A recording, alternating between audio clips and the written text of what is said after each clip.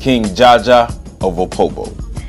Jaja was born in 1821 in Igbo land, Nigeria. Information suggests that his birth name was Banaso Ogwarozarumba. At the age of 12, he was sold to the slave trader Chief Allison of the city of Bani, Nigeria. Jaja's name was changed from his birth name to Jobu Jobuga by Chief Allison. He would be sold again to Chief Madu, the head of the Pobu Ani Pepu royal house. Because he was an imported slave, he was regarded as a lower class slave. Jaja was the name the British gave him, and it is the name that will also stick with him the longest. The slave systems of Bani were classified as socio-political institutions, where a person can be a slave and work their way into becoming the head of state. This slave system was vastly different from the chattel slave systems of North America. Jaja began working as a peddler on the trade canoes of Chief Madu. He would also show how knowledgeable he was about business and trade.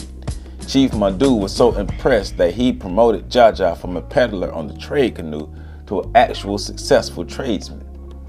Jaja was well versed in politics and trade, but at this time he focused more on trade to build a solid financial foundation. With the abolition of the slave trade in 1807, palm oil became the #1 item of trade in the Bani region. Jaja was able to amass a small fortune for himself that would set him up for his next move. Chief Madu would die and was succeeded by his son Chief Alali, who would die in 1863, leaving a $10,000 debt to Europe and no leader for the people of Bani. All of the chiefs who were eligible to become head of the state of Bani declined because they did not want to inherit any debt.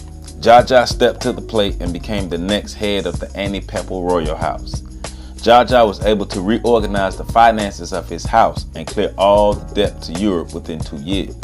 The former slave was able to create wealth within his city-state. He was doing such a wonderful job revitalizing his house that other competing houses decided to merge with his Ani Pepu royal house.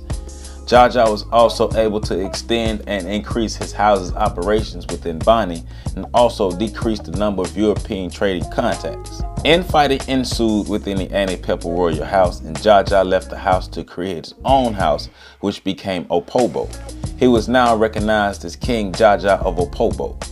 Bani and Opobo were now two independent houses, but Jaja maintained control of the trade and politics in the area.